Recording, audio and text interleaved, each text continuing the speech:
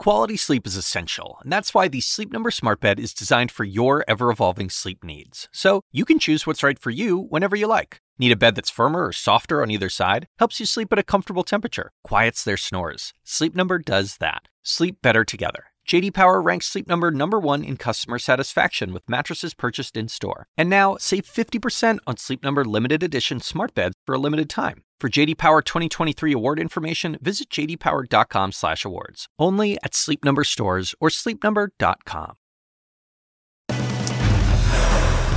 As Danny Tanner once asked, am I the raddest, baddest dad a kid ever had? Rest in peace, Bob. The lead starts right now. The Omicron impact, more and more hospitals reaching critical capacity as New York COVID cases skyrocket, and the variant is disrupting the most important parts of society. Horror in the Bronx, at least 8 kids among the 17 killed in the deadliest fire New York City has seen in decades, and now questions about how a door malfunctioning might have made matters even worse. 1 point for Novak Djokovic. A judge rules in the tennis star's favor, but the match is not over. Welcome to The Lead. I'm Jake Tapper, and we start today in our health lead. Nearly a quarter of hospitals across America are more strained than ever as the Omicron variant is pushing the U.S. healthcare system to the brink. According to the latest data, more than 141,000 people are currently hospitalized with COVID. That's just below last year's all-time high. At least 90% of those or more are unvaccinated. And according to the CDC, in some hospitals, up to 40% of patients tested positive after being admitted for something else. Hospitalizations among children, meanwhile, are at their highest level, with the vast majority also unvaccinated, according to the CDC. As CNN's Alexandra Field now reports, health experts are urging parents to vaccinate their children if the kids meet the age requirements, as multiple school districts across the country are still grappling with reopening from the holiday break. Parents are outraged, and they are making their outrage known to the teachers union. This is a very different dynamic than ever before. Tensions mounting in Chicago. More than 340,000 students missing school for a 4th day. Their teachers refusing to return to the classroom. We're very frustrated that there are no public health leaders standing up and saying that we should be moving to a remote learning environment, especially for a district of this size. In Los Angeles, students are due back in school in person tomorrow, with widespread testing turning up some 50,000 positive cases in the district. Metro Atlanta schools also returning to in-person learning after almost a week of going remote.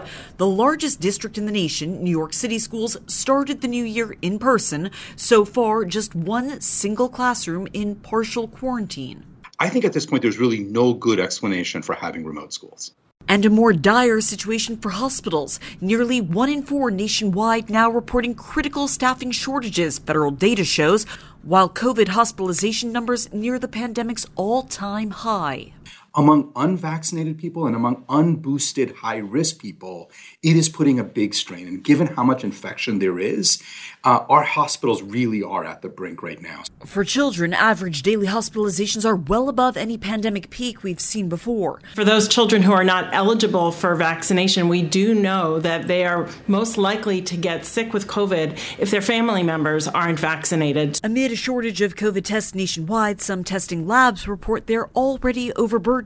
Universities from Washington State to North Carolina prioritizing who gets tested. If you look what's happening across the East Coast right now, New York City, Washington, D.C., Maryland, probably Florida as well have already peaked, maybe Delaware and Rhode Island. You're going to start to see that in the statistics this week. You're going to start to see those curves, those epidemic curves bend down. You're already seeing that in New York City and Washington, D.C. The risk right now is to the Midwest, where you have rising infection. As for the much-anticipated at-home test kits promised by the Biden administration, an update from the White House today, which says the first kits will arrive for distribution early next week. And then at some point later this month, you can go online and order your kit. More details apparently to come on that in the coming days. Of course, none of it can come soon enough, Jake. All right, Alexander Field, thanks so much. Thank you so much. Let's bring in CNN Chief Medical Correspondent Dr. Sanjay Gupta. Sanjay, so nearly a quarter of all hospitals reported critical staffing shortages over the weekend. You were in a hospital today. Tell us what it's like on the ground. Yeah, I was in a hospital today for my other job, sort of taking care of patients. It's very busy, Jake. I mean, the busiest sort of number of COVID patients in terms of COVID patients last year, or at the peak of the beginning of this year, was 162 patients. We're a 600-bed hospital, roughly. We're about 258 now patients with COVID in the hospital. So about 40%, roughly, of all the patients in the hospital have been diagnosed with COVID. There's 100 patients maybe in the ER that are waiting for beds at any given time. So it's really busy. And on top of that, as you mentioned, there's a lot of healthcare workers who are out. They get a positive test and they're out. So at any given time, 20 to 25% of healthcare workers are out. So busy in terms of overall patient influx, but fewer staff at the same time. So it's a tough situation. I'll just tell you as well, Jake, I perform neurosurgical operations. They have to have a meeting basically every day before the operating room to determine what is considered urgent or emergent, because we're cutting down on the number of elective cases we can do in the midst of all this. We know the overwhelming majority of people hospitalized with COVID are unvaccinated folks. What do vaccinated Americans need to take away from this? Well, the reality is that even if you're vaccinated, what is happening right now in hospitals will affect you. Because if you do go into the hospital for something totally unrelated to COVID, car accident, stroke, heart attack, whatever it may be, it's harder to get, to actually get a hospital bed. Hospitals at times go on diversion, meaning that ambulances are calling into these hospitals saying, hey, we need to bring in a patient for X, Y, or Z. And hospitals may say, we don't have space now. You have to go somewhere that's further away. Or sometimes they'll take patients that are already in the hospital and move them to other hospitals to make room for a surge of patients. So it's challenging. I think hospitals really, in terms of the numbers, the dynamics of what's happening in the hospital, really reflect the truest sort of measure of what's happening in the society at any given time. You and I have talked about how the case numbers aren't really as significant as hospitalizations, because what's important is how sick people are getting. So hospitalizations and deaths, much more important numbers than cases, and we're still over 1,000 deaths a day from COVID. Over the weekend, the CDC director, Dr. Rochelle Walensky, was asked how many people are in the hospital for COVID versus how many people are in the hospital with COVID, meaning they're there for some other reason, and it's also true that they have COVID. Here's what she had to say. In some hospitals that we've talked to, up to 40% of the patients who are coming in with COVID are coming in not because they're sick with COVID, but because they're coming in with something else and have had COVID or the Omicron variant detected. Right. So the hospitals are still stretched thin because of this, so I'm not trying to take away from that. But if 40% in some hospitals, 40% of the people who have COVID don't necessarily have problematic COVID. They're there because they got in a car accident. They're there because, they bumped their head. And they're being included as in the hospital with COVID. That number seems kind of misleading. Yeah, I agree, Jake. It surprises me that they have not been able to parse out that data more carefully. I think the data that Dr. Walensky is quoting is from New York State, and we've been following that data as well. And I can show you what we've seen, sort of tracks with what she said. But out of all the patients that are in the hospital, about 57%, these are COVID patients, admitted because of or complications from COVID, 43% admitted for other reasons and then diagnosed with COVID. I think, there needs to be transparency about that in terms of for or with COVID. The only thing I will tell you, Jake, again, working in the hospital, is that at the time someone is then diagnosed with COVID, even if they didn't come in for that reason, it does take up a lot of resources then in terms of infection protocols, personal protective equipment, more testing, all that kind of stuff. So even though that may not have been the initial impetus to bring him in the hospital, it just requires a lot of energy and resources on behalf of the hospital staff and the testing and all that sort of stuff. So we need to get better about being able to see this data. New York State, I think, is one of the few states that's presenting it that way, for or with COVID. but other states should follow suit. The American Health Association says they have a hard time sort of separating out that data, but clearly New York State's been able to do it. Other states should do it as well. Yeah, we're 2 years into this, and we need the clearest picture possible. If somebody's in the hospital with a broken leg and they also have asymptomatic COVID, that should not be counted as hospitalized with COVID, clearly. Dr. Sanjay Gupta, thanks so much. Really appreciate it. Yeah. Can a former president be sued by members of Congress? That question about Donald Trump is before a judge right now. And he was a fixture in America's living rooms for years on Full House and America's Funniest Home Videos. Actor and comedian Bob Saget, a prince of a man, passed away suddenly while on tour. Jesse, I believe your job was to clean the fireplace. Special helper. White glove, please. My pleasure. In our politics lead, right now, a judge is hearing arguments on whether former President Donald Trump can be sued by members of Congress, part of 3 separate lawsuits from House Democrats and Capitol Police officers who want to hold Trump and some of his allies accountable for last year's deadly Capitol attack. Lawyers for Trump want the case dismissed. CNN's Ryan Nobles joins us now. And Ryan, the judge's ruling here will be significant no matter what he decides.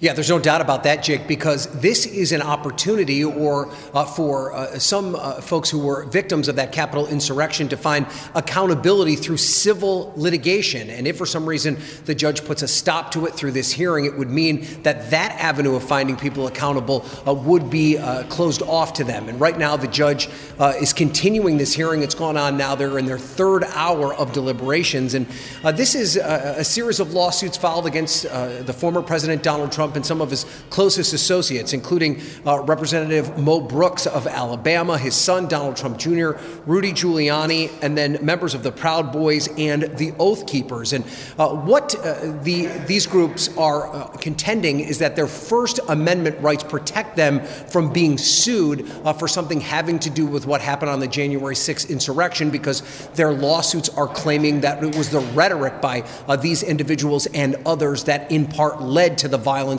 and chaos here on January 6th. Now, this hearing is ongoing. So far, Jake, the judge has asked very difficult questions of both the attorneys for both sides of this equation, but his ruling will ultimately be very important because not only will it allow these lawsuits to go forward, but it then opens up the door to depositions and discovery, all information that will be of very big interest to the public should the case move forward. And Ryan, separately, Republican Congressman Jim Jordan of Ohio said last August that he had nothing to hide when the January 6th committee told him to preserve his phone records and said they might have questions for him.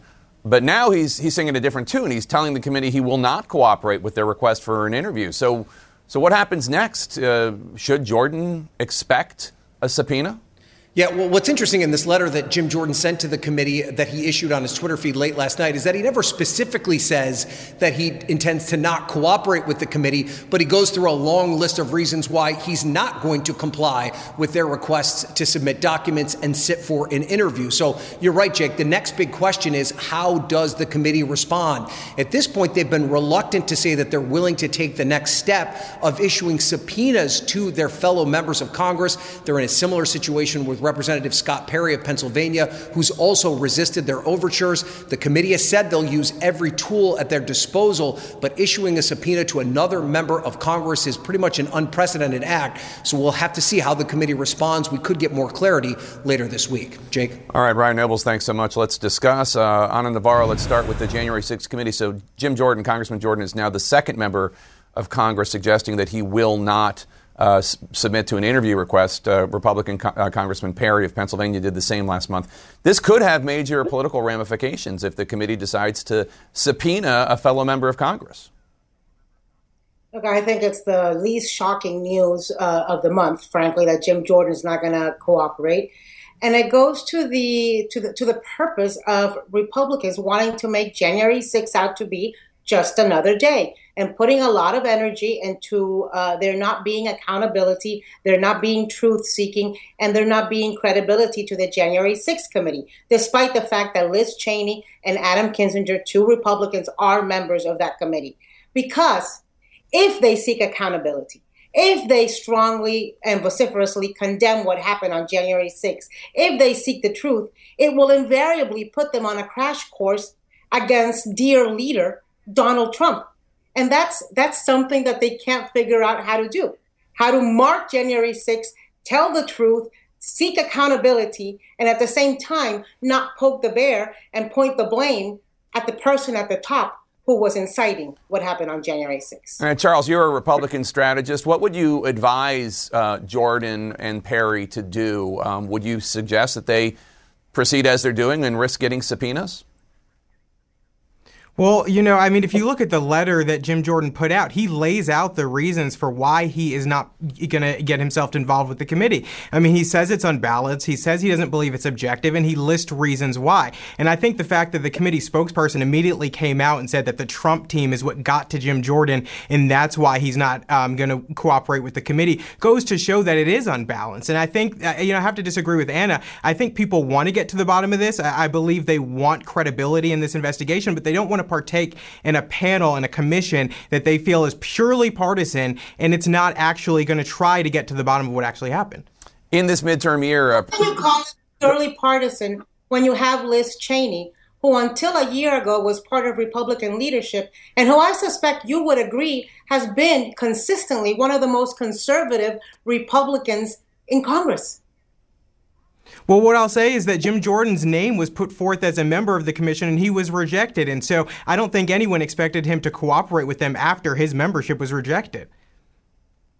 Well, his membership was rejected because it was a conflict of interest. His membership was rejected because he was in constant contact with the Trump White House, as we have seen. So it's very difficult for him to be imbalanced, to be unbiased on that committee when he was part of the people that needs to be investigated because he's got material knowledge.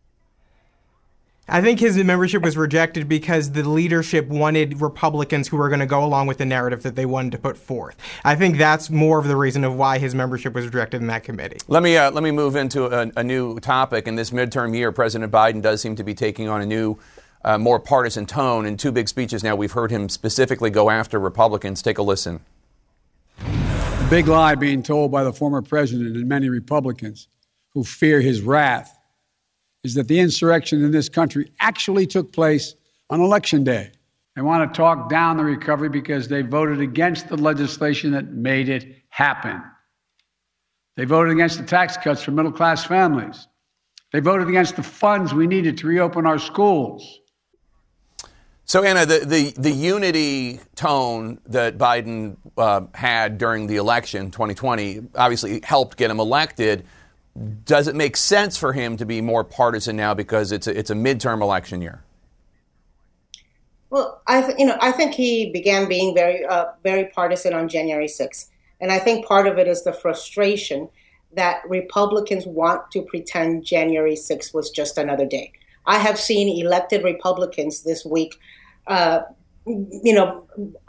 that it should not be a day in infamy in the same way that we mark Pearl Harbor Day and that we mark September 11th. I've seen Ted Cruz bend himself into pretzel shapes and serve as a sweep for and as a broom for Tucker Carlson, trying to apologize for using the word terrorist to describe the terrorists who breached the U.S. Capitol. And so because that's the kind of behavior that Republicans are engaging in, I think Joe Biden, despite his bipartisan nature, it has had to call this out. But I think you're still going to see Joe Biden try to reach out because it's his nature. And you're not going to change the man at this time and at this age. And Charles, one of the things I wanted to ask you about, House Republican leader Kevin McCarthy gave an interview to Breitbart in which he suggested he was going to kick 3 Democrats off committees if Republicans take back the House. Adam Schiff, Eric Swalwell, and Ilhan Omar. This in retaliation for Democrats removing Paul Gosar and Marjorie Taylor Greene from their committees as punishment for their behaviors, for bigoted conspiracy theories Greene has pushed forward, and Gosar, obviously, with that video that depicted AOC being killed. Is that the right move for McCarthy, you think? Or would it be better to pull back from where we are right now? Well, I don't think there's really any pulling back. I mean, I think Democrats have shown that they're going to pull out all the stops when they're in power, and I think Republicans are going to do the same. And to the question you answered before, I believe that Joe Biden is looking to attack Republicans heading into this midterm election, because that is really all that unifies the Democratic base, and that's all that they have to put forth. I mean, the pandemic is still ravaging through the country. The economic gains that people have made have been lost through inflation, and Build Back Better turned out to be a flop. And so I think the best thing that he has is to attack Republicans. That's all they have right now. Charles Blaine and Anna Navarro, thanks to both of you. Really appreciate it. Good to see both of you. Tennis superstar Novak Djokovic is freed by the Australian government. Now he's vowing to play. That story's next. Plus, new clues about the sudden death of one of America's favorite TV dads, comedian Bob Saget. I have a date tonight.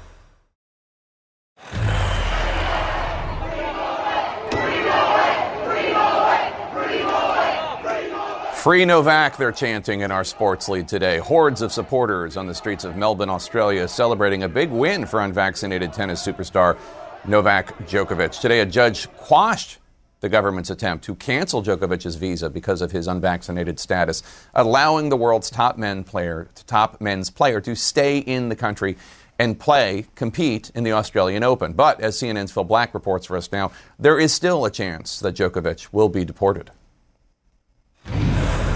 A big win for tennis star Novak Djokovic, this time in a court of law. Tweeting Monday, he's pleased and grateful that a judge overturned the Australian government's decision to cancel his visa, and he still wants to compete in the upcoming Open. His supporters celebrating the judge's decision, some blocking traffic in Melbourne, others scuffling with police who used pepper spray on overzealous fans. Djokovic's Australian drama started fueling strong emotions last week when the unvaccinated player announced he'd been granted an exemption to play in the tournament. But when he arrived in Australia Wednesday, officials said his visa had been cancelled for failing to meet entry requirements. Authorities moved him to his Melbourne hotel turned temporary immigration detention centre, where he waited for days while his lawyers went to work. Finally, Monday, a Melbourne judge ordered Djokovic's release and overturned his visa cancellation, ruling border officials hadn't treated him fairly. Djokovic's father hailed the ruling. They waited for him at the airport. They had no right. They just took away all of his rights. This press conference is adjourned. His brother dodged questions about Djokovic's public appearances after testing positive for COVID in December. Social media photos from the day and day after show him at 3 events, maskless and surrounded by people. A court affidavit reveals Djokovic knew he was infected when he attended. It's that positive test result, his lawyers say, is the basis for a medical exemption he was granted to play in Australia. But the Australian government maintains a previous COVID infection isn't grounds for any exemption from its entry vaccine requirements. Now the saga may continue. Australia's immigration minister still has the power to cancel Djokovic's visa. As Serbia's tennis star fights to play for a record 21st Grand Slam, his legacy on and off the court hangs in the balance. Jake, Djokovic can't relax, not yet. He can't be sure that he's going to get to walk out here and play on centre court next week. Not until the Australian government announces that it accepts that court decision. Until then, it is possible at any moment the country's immigration minister could use his own powers to again cancel Djokovic's visa. He says he's considering the matter. If he does that, he won't just be deported. He will also be banned from entering the country for 3 years. Jake. All right, Phil Black in Melbourne, Australia, thank you so much. In our pop culture lead today, shock and sadness at the sudden loss of one of America's favorite TV dads, comedian Bob Saget. A little wax in his ear, but not bad. Okay, let's move on. Best known for his role as squeaky clean single father Danny Tanner in ABC's Full House, Saget went on to host America's Funniest Home Videos for several years. Off-screen, Saget was known as one of the most irreverent comedians in Hollywood, quick with the one-liner, sometimes filthy, always funny. Last summer, we interviewed Saget right here on The Lead, and he talked about how his comedy routine had recently changed. I'm out doing stand-up again. I'm finding myself being more like Danny Tanner. I'm cleaning things. I'm still wanting to hug people again. I stand up now, it's really wonderful to get out and do it again. And it's different than it was. It's not as, I don't want to say, I don't think it's as gritty as it was. It's more adolescent, but it's more stories of what I've been through, my family, my kids, my parents, and what we're all going through, which is a joy to be able to make people laugh again. And making people laugh was one of the last things Saget did. He was found Sunday in his Orlando area hotel room a day after doing a comedy show there. The cause is still a mystery, but the medical examiner today said there was no evidence of drug use or foul play. All day, friends and co-stars have been remembering Saget. Dave Coulier, who played Uncle Joey on Full House, tweeted, "I'll never let go, brother." John Stamos, who played cool Uncle Jesse, tweeted, "I am broken, I am gutted, I am in complete shock." Growing up in Philadelphia, Saget's mom and my mom worked together at Children's Hospital of Philadelphia. For years, in the 70s and 80s, I would hear stories about how successful Dolly's boy Bob was going to be. Dolly Saget ended up being 100% right. I brought that up during our interview in July, and of course, he turned it into a joke. I'm sorry that you had to hear that I was going to be a big star from your mother when I literally was living in a single apartment in West LA. Bob Saget was only 65 years old. To his friends, his wife Kelly, his 3 daughters, our deepest condolences on the loss of such a warm and special guy. May his memory be a blessing. Coming up on The Lead, new questions about the Bronx apartment building where 9 children were killed in a fire. Stay with us. In our national lead, an unspeakable tragedy is how New York City Mayor Eric Adams describes that horrific fire in the Bronx. We now know 17 people were killed, not 19 as previously thought. 17, 8 of the victims, 8 were children. The fire commissioner saying that a space heater was to blame. Today, more survivors told their stories of how they escaped. One woman telling CNN she lived on the same third floor level where the fire started. But by the time I tried to go get towels, the smoke was in. It was coming down the stairs. So we ran to the back, and next thing I know, I heard the firemen breaking my door. They were breaking my door and things. They came in to get me, my granddaughter, and my son. And that window right there, by the trees right there, that's the window that I climbed out of. CNN's Shimon Prokupecz is live for us in New York City. Shimon, so many questions about a door that was supposed to automatically close. Yeah, this is the apartment door, Jake, where the fire started. The family racing out of that apartment as flames started and that hot smoke started going through the apartment. When they left, that door remained open. The mayor saying perhaps some kind of malfunction. But now what he's talking about is he wants to institute an education campaign for schools all across the city, reminding kids to close the door if there's a fire. Here's what he said about that today. Close the door. Close the door. That was embedded in my head as a child watching the commercials over and over again. We're going to send out communications to all of our schools and state that we want our children to receive the same level of reinforcement. Muscle memory is everything. And if we can drill that in, we can save lives by closing the doors. And Jake, also the stairwell doors. Some of those doors were left open, which then allowed the smoke to even go further up into the building, reaching every floor of this building all the way up to the 19th floor, Jake. All right, Shimon Prokupecz, thank you so much. Appreciate it. Let's bring in New York City Council member Oswald Feliz. He represents the area of the Bronx where this tragic fire happened. Councilman, thank you so much for joining us. There are 2 doors in question here. You heard Shimon talking about the doors that are by law required to automatically close in hallways. And the fire commissioner confirmed today that at least one of those malfunctioned. Take a listen. The stairwell was very dangerous as the door was left open. Some of the floors, certainly on 15, the door was open from the stair to the hall, and the 15th floor became quite untenable. We do recommend in high-rise fireproof buildings that people should shelter in place, and it's safer to be in your apartment than to venture out and try to get down the stairs. From what you've heard, is that malfunctioning door one of the main reasons there were so many deaths? Yeah, thank you so much for having me. We're still waiting for the investigations to be completed, but it seems like the malfunctioning self-closing door was the big factor that played a big role in terms of the smoke inundating the entire building in matters of seconds. So the other door in question is from the unit where the fire started. That door was also left open, allowing the fire to spread. The mayor said he didn't want to add further trauma on that family after they escaped a burning apartment, but he's pushing that there's a lesson to be learned about closing a door.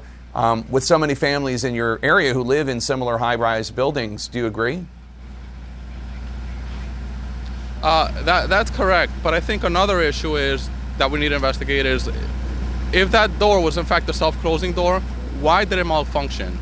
We need to strengthen our fire safety code, and we also need to improve our process of not only investigating violations of the housing maintenance code, but also curing any violations. We shouldn't have to wait for a tragedy to happen for us to take action. So the fire, we're told, was started by a space heater malfunctioning. People use space heaters if their apartments are not warm enough. This was Section 8 housing, public housing in New York. Is it, why did these people need to have a space heater to begin with? I mean, did the heating in that apartment not work? Yeah, that is another question that we're currently investigating. We've spoken with a lot of tenants. They've said that the landlord didn't in fact provide heating, but the big question was whether the heating was enough. Why did tenants need to obtain these space heaters in addition to the heating already provided by the landlord? So that is another question that we're currently investigating and that we're hoping to resolve. Yeah, you're the councilman. I mean, have you talked to the landlord? Have you talked to people in the apartment building? Because I mean, obviously, this is Section 8 housing. If the people didn't have heat during a very cold winter, that could have contributed to this tragedy. Yeah, absolutely. And in fact, we actually looked at the HPD violations website. We did see a few notices of violations sent out to the landlord.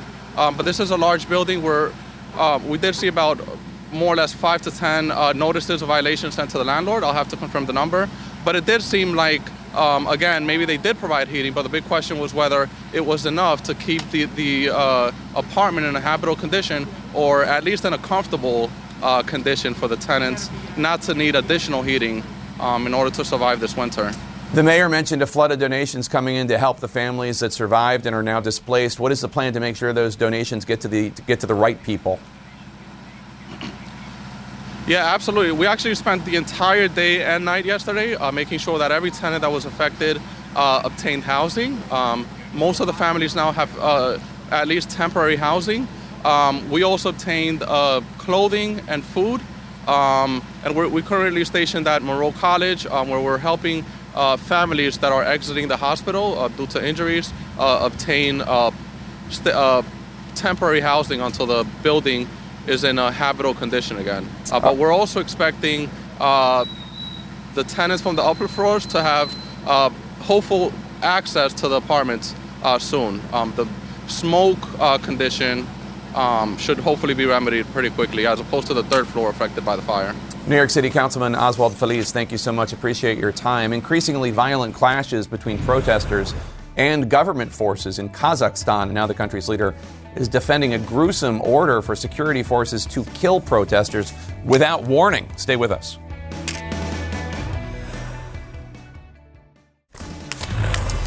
In our world lead, the rising death toll and astonishing numbers of arrests in the wake of a heavy-handed government crackdown on protests in Kazakhstan. This follows days of violent clashes between government forces and crowds that poured into the streets of Kazakhstan's major cities to protest a sharp rise in fuel prices.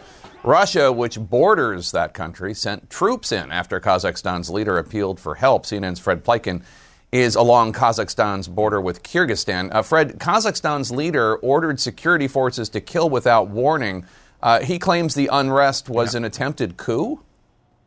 That's exactly what he said. He also said that he believed that the country was under what he called a full-blown terrorist attack, as the president said and other senior Kazakh officials have said as well. They also say that some of the people who participated in those protests, as they put it, were foreign trained and possibly steered from abroad as well. Now, so far, the Kazakh government has not provided any sort of evidence for those claims. However, it does certainly appear as though, Jake, that crackdown really is very much going on, in many ways even escalating as well. The latest numbers that we have from Kazakhstan is that around 8,000 people have so far been detained, and the death toll also rising very steeply. 164 now confirmed killed, and over 100 of those killed are in one single city. That's the city of Almaty, Jake, and that's really that city where a lot of those very troubling videos came from as those protests were unfolding as well, where you had troops moving through the streets there, apparently opening fire on civilians as well. The latest that we have from the ground right now is that apparently things have somewhat calmed down. There was a day of mourning as well. The internet was restored at least for an hour or so.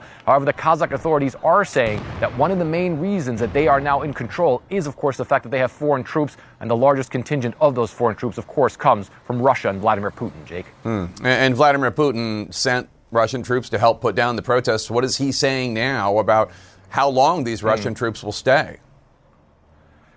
Yeah, that's, of course, one of the things that the State Department had criticized. Secretary of State Anthony Blinken, he was, of course, came out and said that some nations find that when they ask Russian troops to come in, it takes a while for them to get out. The Russians, of course, rejecting that. The Russians are saying those troops are not going to stay any longer than necessary. The Kazakh government said the same thing as well. However, the Russians also acknowledging that that big presence, they say, was necessary. They managed to get that presence in there very quickly. And I think, Jake, one of the things that we are seeing is that through those troops that Vladimir Putin was able to put on the ground very quickly there in Kazakhstan, he certainly increased his influence in a really big way in this entire region. There's a lot of other leaders here in this region in Central Asia who fear that there could also be protests, and they now feel that the go-to person if they need help is going to be Vladimir Putin, with all the consequences, of course, some of them being that bloody crackdown that we saw in Kazakhstan over the past couple of days, Jake. All right, Frederick Pleitgen, thanks so much. The United States and Russia are wrapping up key talks right now about Ukraine. Was it enough to deter Putin from sparking an invasion and a war? The State Department spokesman will join us next.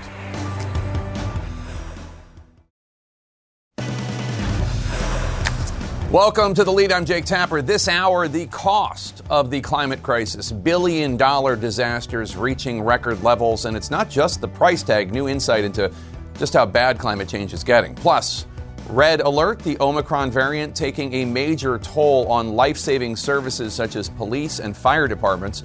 We'll talk to one big city police chief who recently battled COVID himself. And leading this hour, critical talks in the all-out push to stop an invasion and potential war. U.S. and Russian negotiators meeting today as Vladimir Putin's army readies to try to annex yet another part of Ukraine militarily. We'll talk live with the State Department spokesman Ned Price in a minute, but first let's get every angle of the story covered from Moscow to Geneva, where the talks took place today. Let's start with CNN's Alex Marquardt, who is in Switzerland, where a breakthrough seems less and less likely. High-stakes discussions to pressure Russia not to invade Ukraine getting underway in Geneva today. After almost 8 hours of talks, the U.S. couldn't answer a key question: whether Russia intends to draw down their 100,000 troops that are menacingly positioned all along Ukraine's borders. The situation in Ukraine. The Russian side warned of growing risks of confrontation, but told reporters here in Geneva that Russia has no plans to attack Ukraine, while complaining that their demand that Ukraine never join NATO is falling on deaf ears. We underscore that for us it's absolutely mandatory to make sure that Ukraine never ever becomes member of NATO. On Sunday, Secretary of State Tony Blinken told Jake that is not on the table, and Russia has a clear choice. There are two paths before us. There's a path of dialogue and diplomacy to try to resolve some of these differences and avoid a confrontation. The other path is confrontation and massive consequences for Russia if it renews its aggression on Ukraine. Those consequences would be unprecedented, expansive economic sanctions on Russia, as well as more military assets moving into Eastern Europe and Ukraine.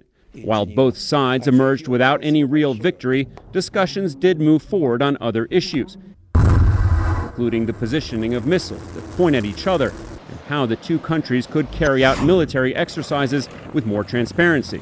But it remains to be seen whether Russia is taking this diplomacy seriously or intends to invade Ukraine regardless. We have to be prepared that Russia was using this week of diplomacy, and especially the meeting with the United States, as a pretext for conflict, that they very well may walk away from these discussions and declare that diplomacy has failed.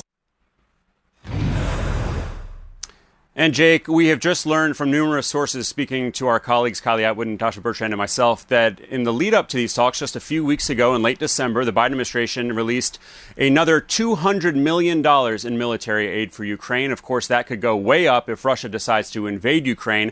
For now, the focus is on diplomacy, and the talks are moving from here in Geneva to Brussels and Vienna to include more countries, including talks with NATO on Wednesday. Jake? All right, Alex Marquardt in Geneva for us. Thank you so much. CNN's Matthew Chance is live for us in Moscow. And Matthew, Russia has not taken any steps to de-escalate the situation leading up to the talks. What does the Kremlin have to say about this week's negotiations?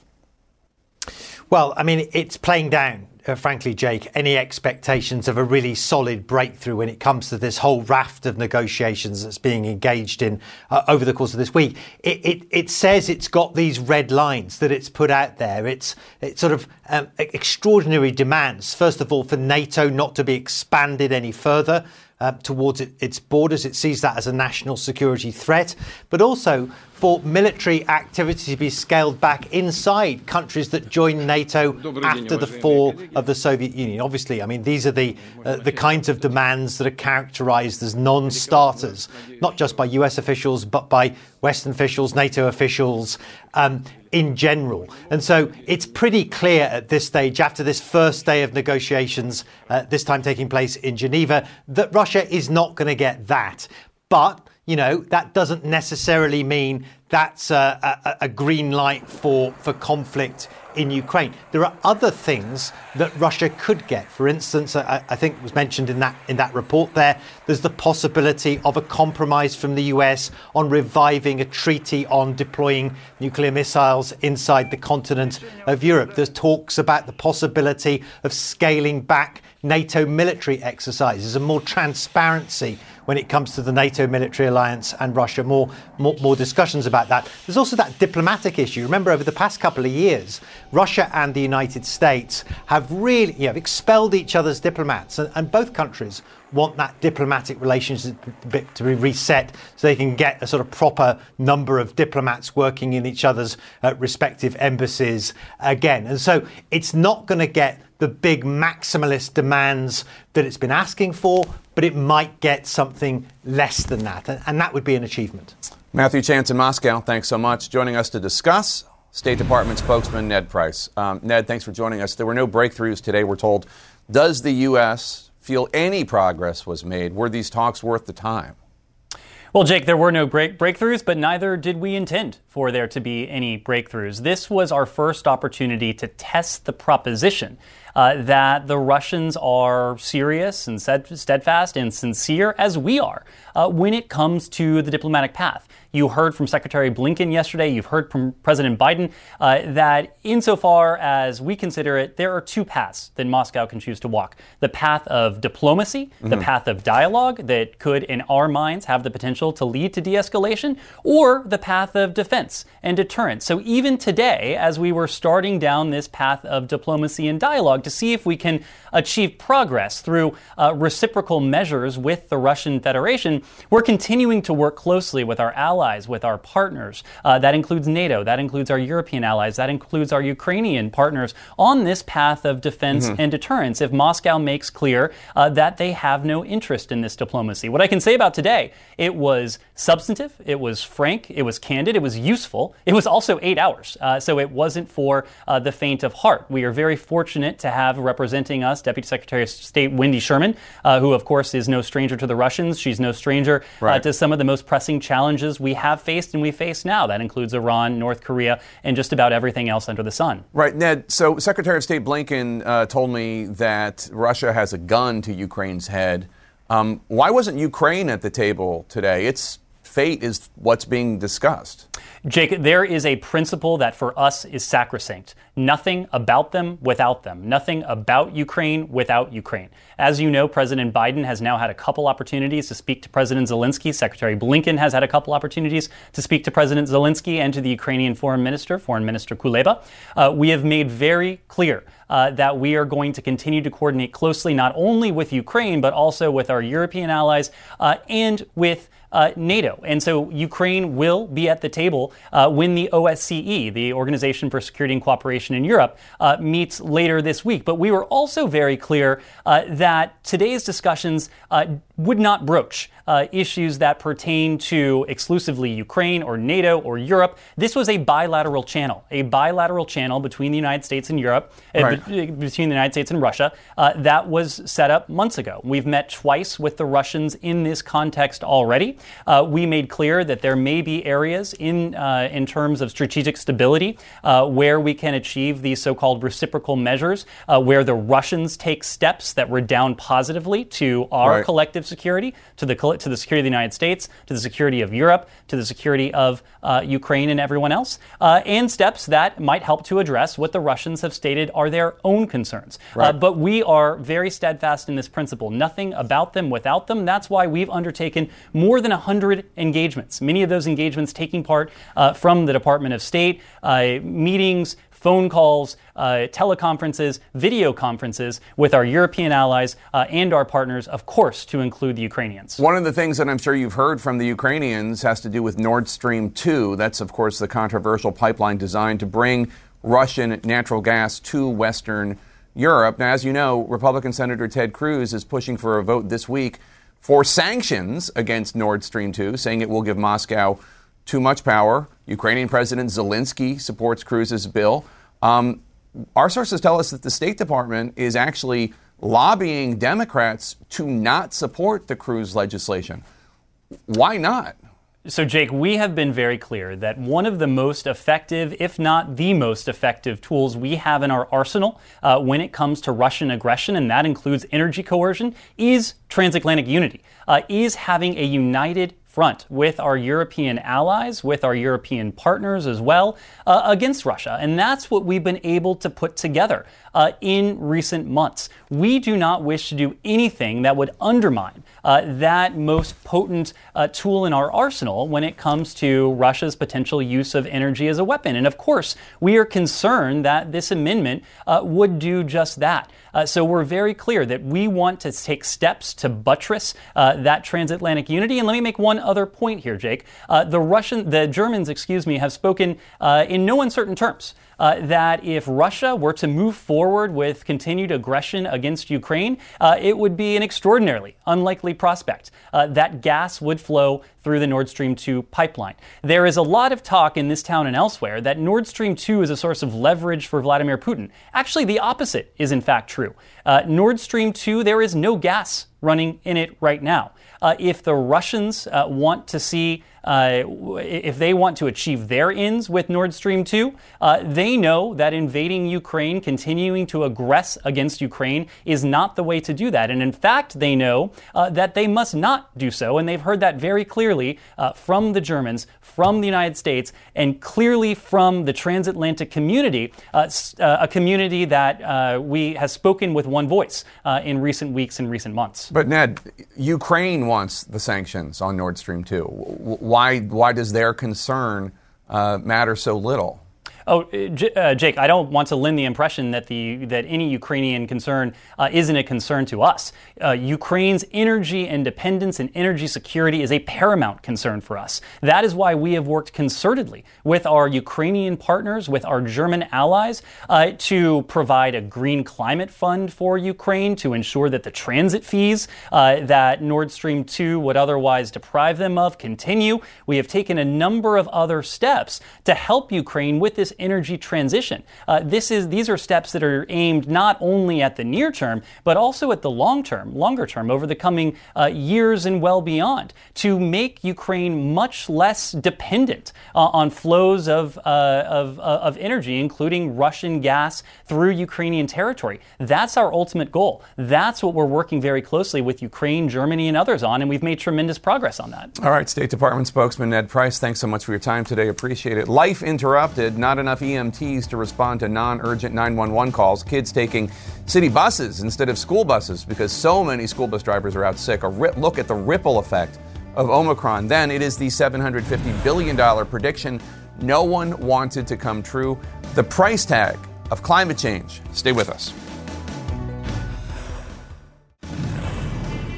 In our health lead, teachers, police officers, hospital staff, airport officials, just some of the 700,000 Americans testing positive for COVID every single day, meaning millions are stuck at home sick, isolating, quarantining. As CNN's Nick Watt reports, that is fueling major disruptions to everyday life and the economy. In Los Angeles, more than 60,000 school staff and students have tested positive in the run-up to reopening. In New York, trash lies uncollected, 3 subway lines are closed, so many city staff are out sick. Across Colorado, so many EMTs are out, they're now turning away some non-urgent callers. Upwards of 5 million Americans will be stuck at home over the coming days, says one economist, all down to the Omicron tsunami.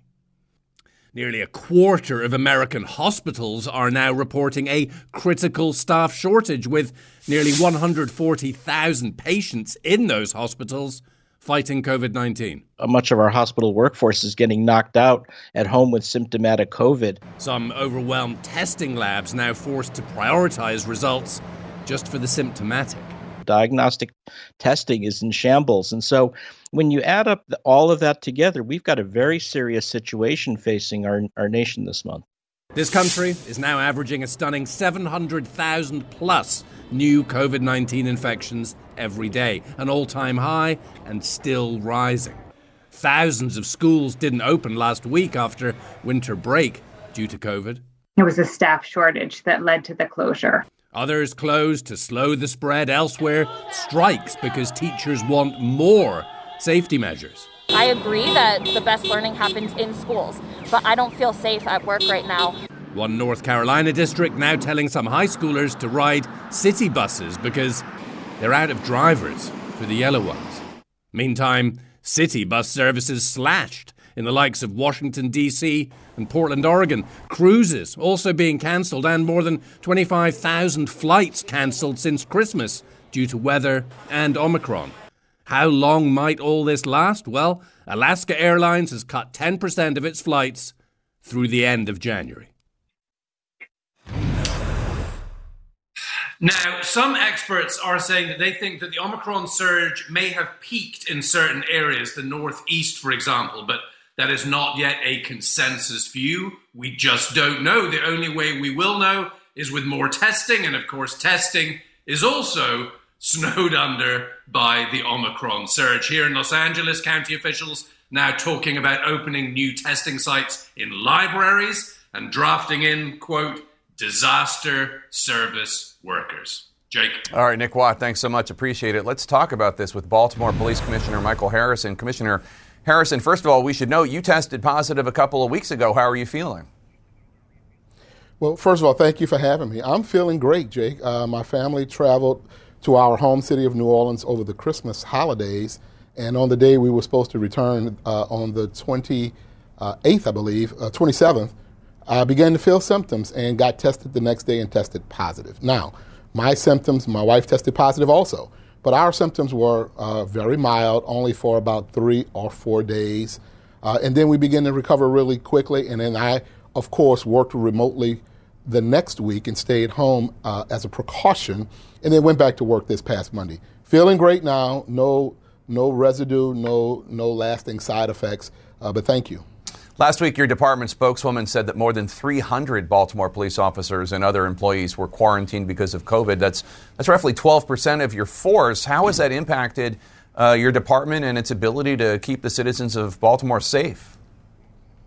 Well, the number is different every day. As of today, it was 382 members quarantined, 317 actually positive, with 65 cases still pending the results. We have to adjust staffing, manpower. We have to adjust it both in uniform services and in detectives to put them back in uniform to make sure that it doesn't have a negative impact on our ability to respond to 911 calls, violent crime.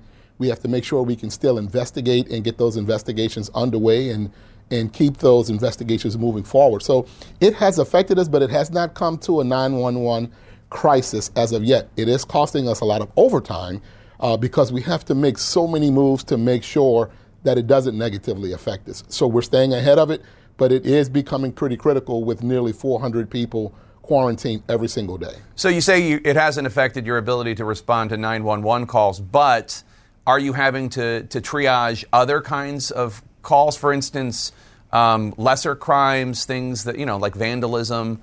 Are you having to not report and stop crime of a lesser nature? Not necessarily crime, but there are some calls that are not calls about crime, but they are all calls about quality of life issues, nuisance issues, things that people call the police for that they probably don't have to call the police for. Yes, we are prioritizing the non-emergency calls so that we can respond to all of the emergency calls. And so while we've moved a number of people around, we've worked on restaffing and reallocating all of our resources to make sure each of the 9 districts are adequately staffed and prepared to respond to any kind of emergency call. We've had to prioritize the non-emergency calls so that we can deal with the emergencies. So according to a recent department data, Baltimore saw a net loss of 92 officers last year. Why is that? Are you worried that trend is going to continue? Well, last year in 21 was a unique year. We had a large number of people who had medical separations. They could not be a police officer ever again because of spinal injuries, all types of serious injuries. And there were a larger number of separations because of terminations or resignations in lieu of terminations. When you put those two together, that number made the attrition number much larger than in previous years. We don't think that's going to be the case this year, but 21 was an outlier year because of those two unique reasons. All right, Baltimore Police Commissioner Michael Harrison, thank you so much for your time. Glad you're feeling better, sir. Democrats hope to vote on a key rule change that will give them what they want now, but might they pay the price later? Stay with us.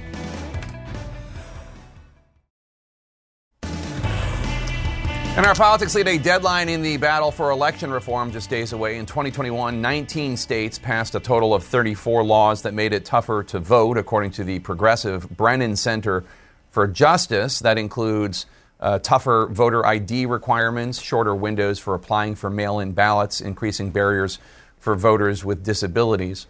As CNN senior White House correspondent Phil Mattingly reports, President Biden is eyeing a tougher approach to passing legacy-making election reform legislation, despite 2 possible Democratic holdouts on changing the rules so that the bill can ultimately pass in a partisan vote.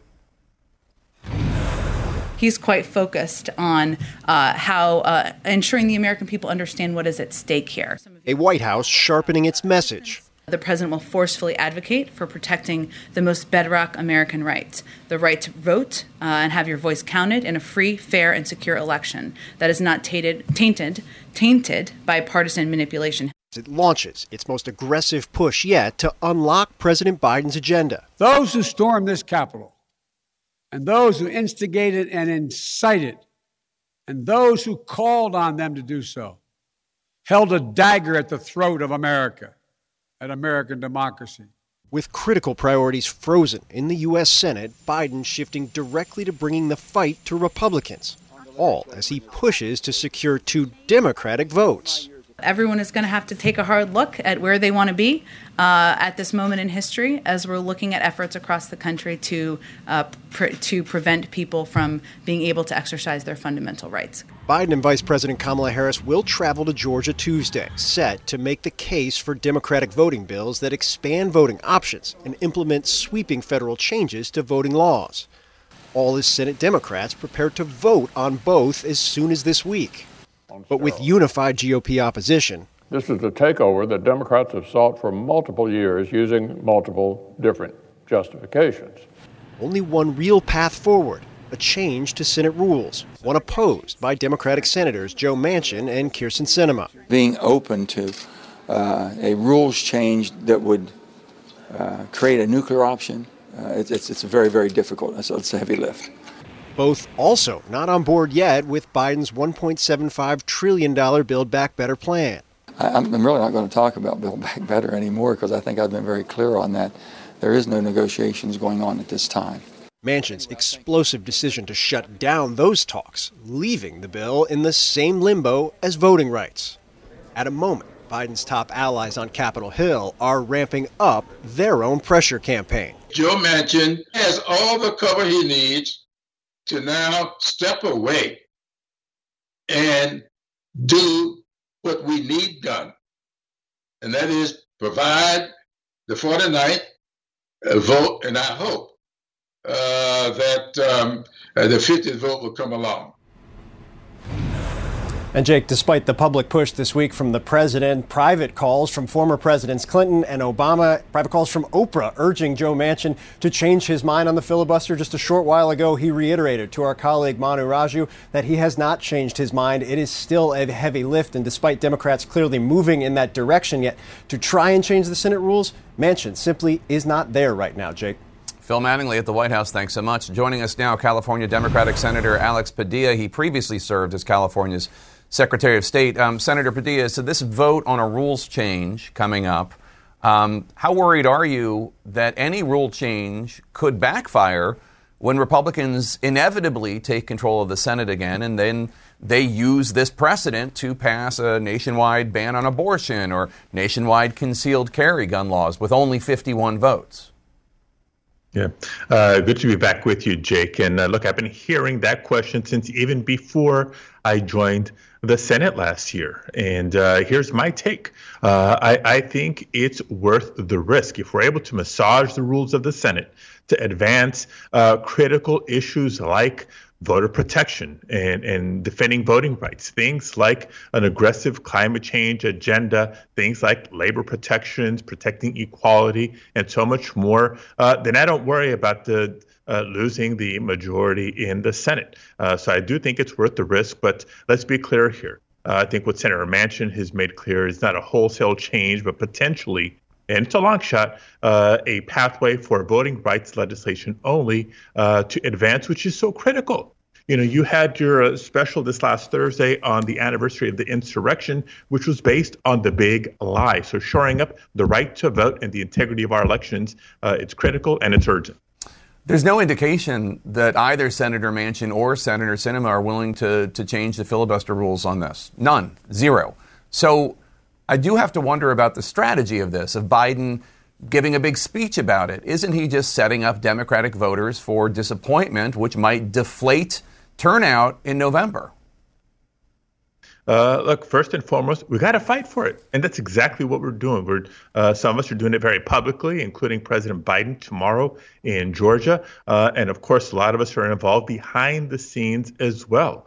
And while Senator Manchin, Senator Sinema may not be there right now, you're absolutely right. That doesn't mean that we're not trying, that there's not active conversations happening each and every day. That's why we haven't been very public on what the specifics of a rule change might be. But I will share this. My colleague from West Virginia, Senator Manchin, just like I, a former state secretary of state. He has shared with a number of our colleagues, as respectful as he's been to the filibuster in the past, that means a lot to him.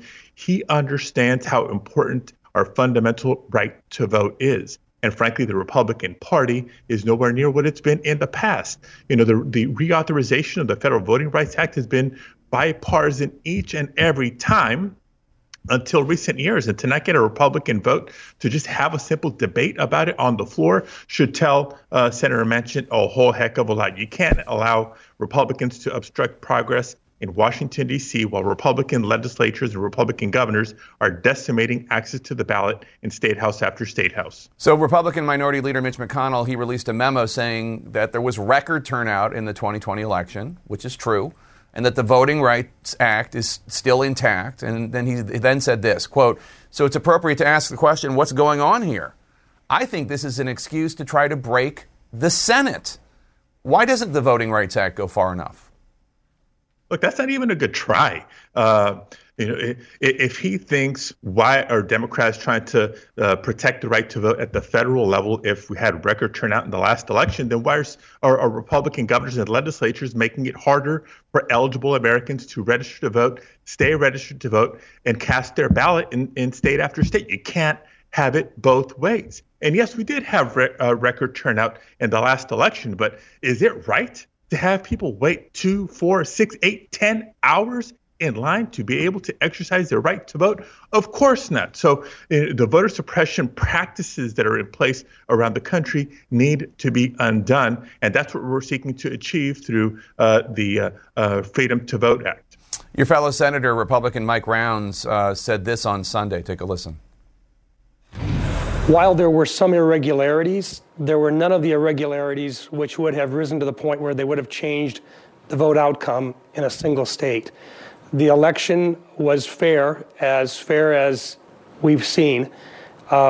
We simply did not win the election as Republicans for the presidency.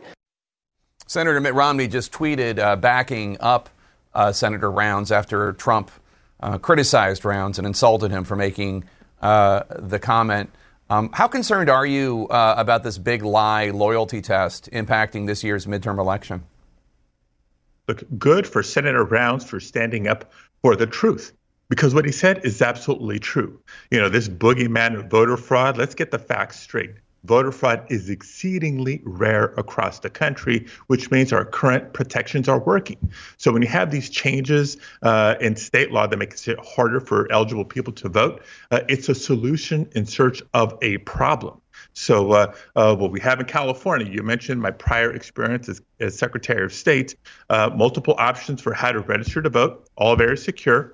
Multiple options for how voters can cast their ballot, including vote by mail, also very secure.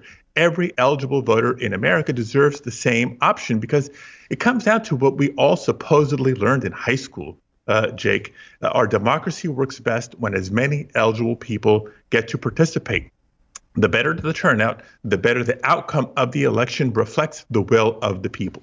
Senator Alex Padilla from the great state of California, thanks so much. Appreciate your time, sir. It's only the second week of January, but the travel industry is already facing a plane load of problems. What do you need to know before you take a trip? Stay with us. In our money lead, taking a trip soon? Well, you might want to double check that refund policy. As the Omicron variant takes off, an increasing number of American travelers have been grounded since Christmas. More than 30,000 U.S. flights have been canceled. Norwegian Cruise Line has docked 8 of its ships, with Royal Caribbean powering down 4 others.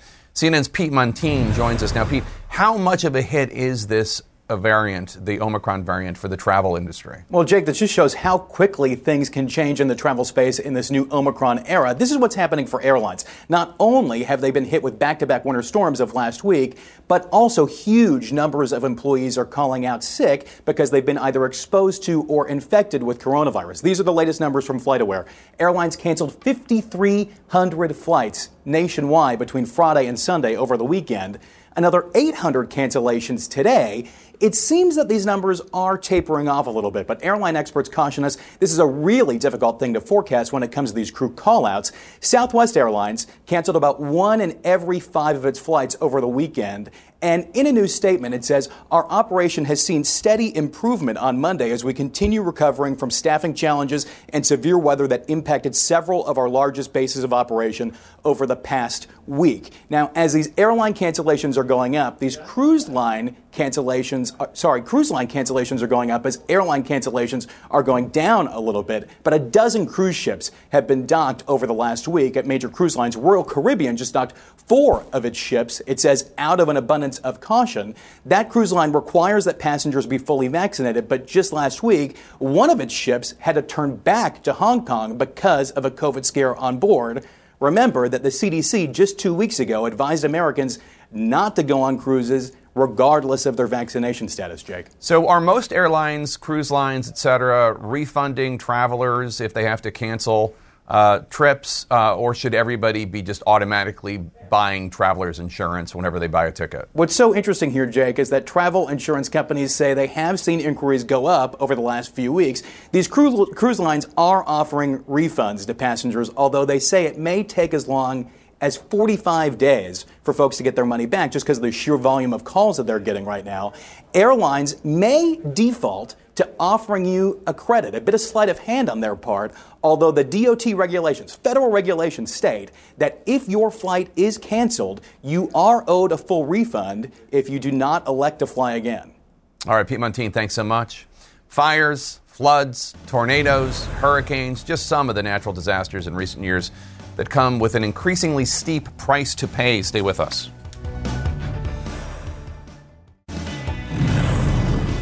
In our Earth Matters series, staggering new proof that weather and climate disasters are wreaking unprecedented havoc across the country.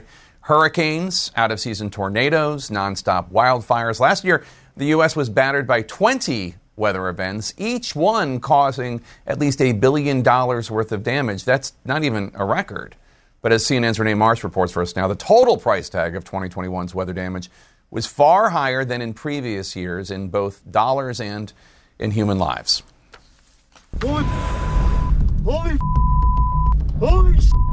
From a rare winter firestorm and historic drought to devastating hurricanes, an unusual late-season tornado outbreak, and unprecedented snow and ice. The full range of billion-dollar weather disasters seen across the nation in the past 12 months is now quantified in a newly released climate report.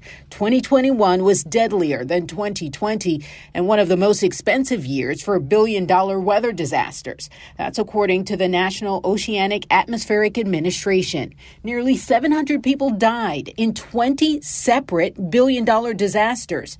That's more than double 2020's deaths. The staggering economic toll totaled $145 billion. The new data crystallizes the human and financial impact of climate change now. It's an alarm bell, and it should point out why we should have taken action years ago, but now, absolutely, we have to do this. The new report only captures the most costly disasters, which is only about 80% of the total economic loss. Hurricane Ida, a deadly Category 4 storm that slammed Louisiana and triggered tornadoes and flooding as far north as New York City, was the most expensive, costing the U.S. $75 billion. The winter storm that froze the Deep South, including Texas last February, was the second costliest at $24 billion.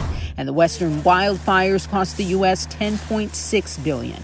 We cannot adapt to runaway climate change. That's why we have to sharply curtail our heat-trapping emissions. In 10 years, these disasters have cost the United States just over $1 trillion. To put this in perspective, that's double the cost of the currently stalled climate legislation. The climate provisions in the bill aim to slash greenhouse gases by half of 2005 levels. And if the Build Back Better bill passes, those are all tools to make sure that we are truly leveraging our dollars and our taxpayer dollars to have more communities be safer. FEMA, the Federal Disaster Response Agency, is now doubling down on helping communities better prepare on the front end, issuing grants for more weather-resistant infrastructure. But climate change, it's also spawning unusual weather phenomenon and weather whiplash that's difficult to predict and prepare for. Like this rare event in Colorado late last month. Flames fueled by warmer temperatures, drought conditions, and 100-mile-per-hour winds were smothered less than 24 hours later by several inches of snow. Scientists say if we don't cut emissions, the root cause of climate change, we're facing a losing battle. Let's make the investments ahead of time so we're not just picking up the pieces. And Jake, the other part of the devastating impact of climate change that the United States is experiencing is this compounding impact of the frequency of these climate events. In the 1980s, these sort of events happened every 82 days. Now we're talking about every 18 days, Jake. Renee Marsh, thank you so much. Appreciate it. With me to discuss further, CNN Chief Climate Correspondent Bill Weir. Bill, I want to start by getting your reaction to Renee's reporting about the exploding costs of these severe weather events. It's staggering, Jake. We knew it would be bad. We didn't know it would be $50 billion more bad. We didn't know it would be twice the number of human lives lost, and imagine all of those just shattered over these events. But sadly, this is just the beginning of these bills becoming due. And the weather disaster events, they're growing costly or more frequent, but the forces and the forces causing them are not improving. They're getting worse. There's this new analysis by European experts showing that the last 7 years have been the warmest on record for the planet. We've never been in a more precarious climate position, it seems. No, not at all. Not at all. And not in human history. Not in all of history has it happened this suddenly. We are the volcano. We are the force that's changing this. And yes, Copernicus is sort of the EU's version of NOAA. They ranked 2021 as number 5 warmest of all time. And La Nina, the cooling effects of the Pacific, kept those numbers down. It probably kept it out of the top 1 or 2 spots. NOAA is expected to put it at about number 4. But what's more alarming is that now land is heating up faster than the oceans. For so long, the oceans absorbed so much heat, they sort of hid the severity of this. And that's now tipping over. But what's more troubling to think about is what if these are the coldest 7 years for the rest of our lives? Yeah, and another new report shows that U.S. greenhouse gas emissions have surged back up. Obviously, there was a dip during the pandemic. What might that mean for President Biden's overarching climate goal to slash U.S. emissions by the end of the decade? It makes it so much harder. He wants to have emissions of the planet cooking pollution by the end of this decade, just in 8 years or so from 2005 levels. With the Build Back Better plan, he'll only get about 43% of the way there. But last year, the curve went up instead of down. It went up 6%. We knew that would be sort of a vengeance economy as factories roared back to life, as economies roared back to life. What we didn't anticipate is that the United States, for the first time since 2014, would burn more coal than the year before. And that's because there is no policy backstop. There is nothing to stop a utility from cutting costs when natural gas prices go up to just revert to the dirtiest fuel of all and burn it with a vengeance there. The Build Back Better plan, though, has been chipped away at so much. It's $555 billion worth of carrots with not a lot of sticks to force it through. Now, Joe Manchin said last week that the climate provisions there are the one thing he and others can agree on the most. Whether or not the White House breaks that off and tries to do a separate climate package or tries to, do it all together remains to be seen right now. But the bottom line is the more those emissions reports keep going up, the harrowing price tag that we saw in Renee Marsh's piece is only going to follow. All right, Bill Weir, thank you so much. Appreciate it. Coming up, will Chicago schools be closed for yet another day as the city and teachers unions struggle to reach a deal? That's next with Wolf Blitzer in the Situation Room. When you work next level. And when you play next level. And when it's time to sleep, Sleep Number smart beds are designed to embrace your uniqueness, providing you with high-quality sleep every night. Sleep next level. J.D. Power ranks Sleep Number number 1 in customer satisfaction with mattresses purchased in-store. And now, the Queen Sleep Number C4 smart bed is only $1,599. Save $300 for a limited time, only at Sleep Number stores or sleepnumber.com. Prices higher in Alaska and Hawaii. Quality sleep is essential, and that's why the Sleep Number smart bed is designed for your ever-evolving sleep needs. So you can choose what's right for you whenever you like. Need a bed that's firmer or softer on either side? Helps you sleep at a comfortable temperature. Quiets their snores. Sleep Number does that. Sleep better together. J.D. Power ranks Sleep Number number 1 in customer satisfaction with mattresses purchased in-store. And now, save 50% on Sleep Number limited edition smart beds for a limited time. For J.D. Power 2023 award information, visit jdpower.com/awards. Only at Sleep Number stores or sleepnumber.com.